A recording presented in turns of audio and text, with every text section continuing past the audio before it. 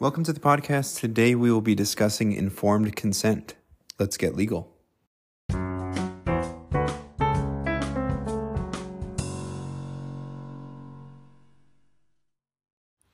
All right, today we will be starting a new section of the landmark cases, physician-patient relationship cases. Today we will be discussing the cases under the subsection informed consent. Our first case today is Canterbury v. Spence. Prior to the 1960s, many physicians did not inform patients of specifics about their medical care if they deemed it to be potentially upsetting to the patient. This even included not telling the patient at times that they were dying. During the 1960s, there was a shift away from this practice, and physicians started to inform patients more about their illness and treatment, although there was no requirement or widely accepted practice to tell patients everything. There was adopted what was known as the, quote, professional standard, unquote, which was that a physician would generally explain to the patient as much about their illness or proposed treatment as any other physician would in their position, and would often gloss over risks. In 1958, Jerry Canterbury suffered a ruptured disc in his back. He went to Dr. William Spence in Washington, D.C., a well-known neurosurgeon in the D.C. area. He informed Mr. Canterbury that he most likely had a ruptured disc and would require surgery, but did not explain the risks. Dr. Spence told Canterbury's mother that the laminectomy was no more serious than any other operation. After his surgery, Mr. Canterbury fell from his hospital bed and, as a result of the surgery and the fall, became paralyzed from the waist down and incontinent. Canterbury sued Dr. Spence for negligence and for not warning him of the risks of the surgery. Dr. Spence argued that the risk of paralysis was a very slight risk and that by communicating this risk, it might deter patients from getting needed surgery. The trial court agreed with Dr. Spence and dismissed the case. Canterbury appealed to the D.C. Court of Appeals.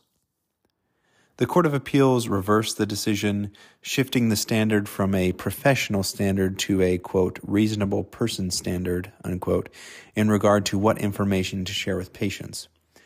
This includes what a reasonable person would want to know when making decisions on medical care, including serious, albeit rare, risks. The case was remanded for further consideration. Here's a summary of the key points of the ruling. The D.C. Court of Appeals ruled that a physician has a duty to disclose to a patient any material risks associated with a proposed medical procedure before obtaining their consent. The information disclosed should be what a reasonable person in a similar situation would want to know in order to make an informed decision about their care. Now, how to remember the ruling. I remember you can't bury, for Canterbury, specific, for Spence, risks before operating on a patient. Again, you can't bury, for Canterbury, specific, for Spence, risks before operating on a patient. Our next case is Kamowitz v. Michigan DMH. Psychosurgery was a common practice in the early to mid-1900s with lobotomies and other experimental or largely theoretical-based practices. These surgeries were often done on patients involuntarily held in state hospitals. A patient would be presented with the opportunity to have surgery and signed a consent form and was operated on. This practice was called into question by Mr. Kamowitz, a civil rights activist and attorney. Mr. Kamowitz filed a writ of habeas corpus on behalf of a John Doe, among others, who had psychosurgery while being held involuntarily, arguing that these patients were being illegally detained for experimental surgery. The trial court ruled in favor of Mr. Kamowitz and John Doe and directed Mr. Doe's release. They also opined on the informed consent process in these state hospitals with involuntarily held patients. It held that experimental psychosurgery could have substantial risk with no known benefits, and that for informed consent for such high-risk procedures, a patient must be competent, knowing, and voluntary for the procedure. Due to the nature of their involuntary confinement, the court ruled that none of these standards could possibly be met by these patients. They even cited the Nuremberg Code, which states that experimental subjects should be able to exercise free power of choice without force, deceit, duress, or coercion. The court ruled that experimental psychosurgery could not be done on involuntarily held patients due to the nature of their confinement and inability to consent without coercion. Here's a summary of the key points of the ruling. The court considered informed consent for medical procedures to require three elements: competence, knowledge, and voluntariness. It concluded that involuntarily committed patients, due to their confinement and potential dependence on the institution, could not truly fulfill these requirements. The court also recognized the inherent vulnerability of involuntary patients and the power imbalance between them and medical professionals. This vulnerability makes it impossible for them to make truly informed and voluntary decisions about experimental procedures with potentially irreversible consequences. Now, how to remember the ruling. This is a bit of a dark mnemonic. Kaimowitz is a very Jewish surname. This reminds me of the Nuremberg Code and the experimental, quote-unquote, medical practices used by the Nazis on involuntarily held prisoners during the Second World War. This reminds me that this case ruled that experimental procedures cannot be done on involuntarily held patients, as they cannot truly consent. Our last case today is Cruzan v. Director, Missouri DMH. Nancy Cruzan was in a severe motor vehicle accident in 1983. She lost respiratory and cardiac function until EMS arrived to revive her. Unfortunately, by that time, she had suffered a severe and permanent anoxic brain injury. She survived in a persistent vegetative state with no cognitive function, requiring oxygen and artificial nutrition. Ms. Cruzan's parents requested the life support to be withdrawn, as there was no real hope for recovery. The hospital stated that it could not do so without a court order. Nancy's parents brought the case to trial, and a roommate of Nancy's testified that she had once told her that she did not want to live if she was ever to become seriously ill unless she could live, quote, at least halfway normal, unquote.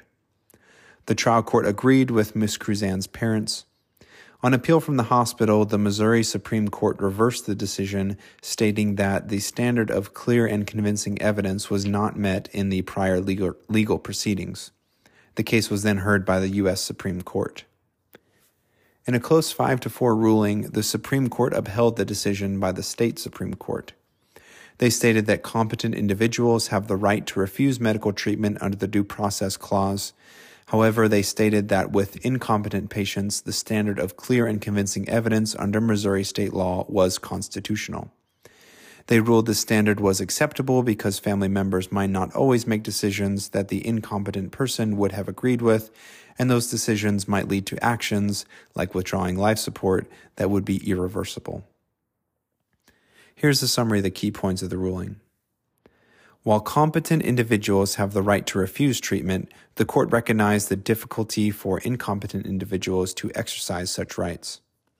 To protect against potential errors, the court allowed states to require a higher standard of proof, clear and convincing, before allowing life support withdrawal for incompetent patients. This standard aimed to ensure the patient's true wishes were honored and prevent irreversible mistakes by family members. Now, how to remember the ruling. Cruz means cross in Spanish. Crosses are often used as headstones. This reminds me that this case had to do with the right to die and how incompetent individuals may require a higher burden of proof to allow death. All right, a few cases here to quickly review the mnemonics for. The first one was Canterbury v. Spence, and I remember that you can't bury for Canterbury, specific for Spence, risks before operating on a patient. Again, you can't bury specific risks before operating on a patient. Our next case was Kaimowitz v. Michigan DMH. And I remember that Kaimowitz is a Jewish surname, and that reminds me of the Nuremberg Code, which is actually cited in this case, and the, quote, experimental, unquote, medical practices used by the Nazis on involuntarily held patients during the Second World War. This reminds me that this case ruled out experimental practices on involuntarily held patients, as they cannot truly consent. And then our last case was Cruzan v. Director of Missouri DMH.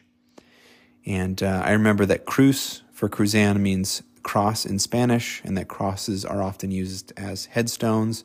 This reminds me that this case has to do with the patient's right to die and how incompetent individuals may require a higher burden of proof to allow death.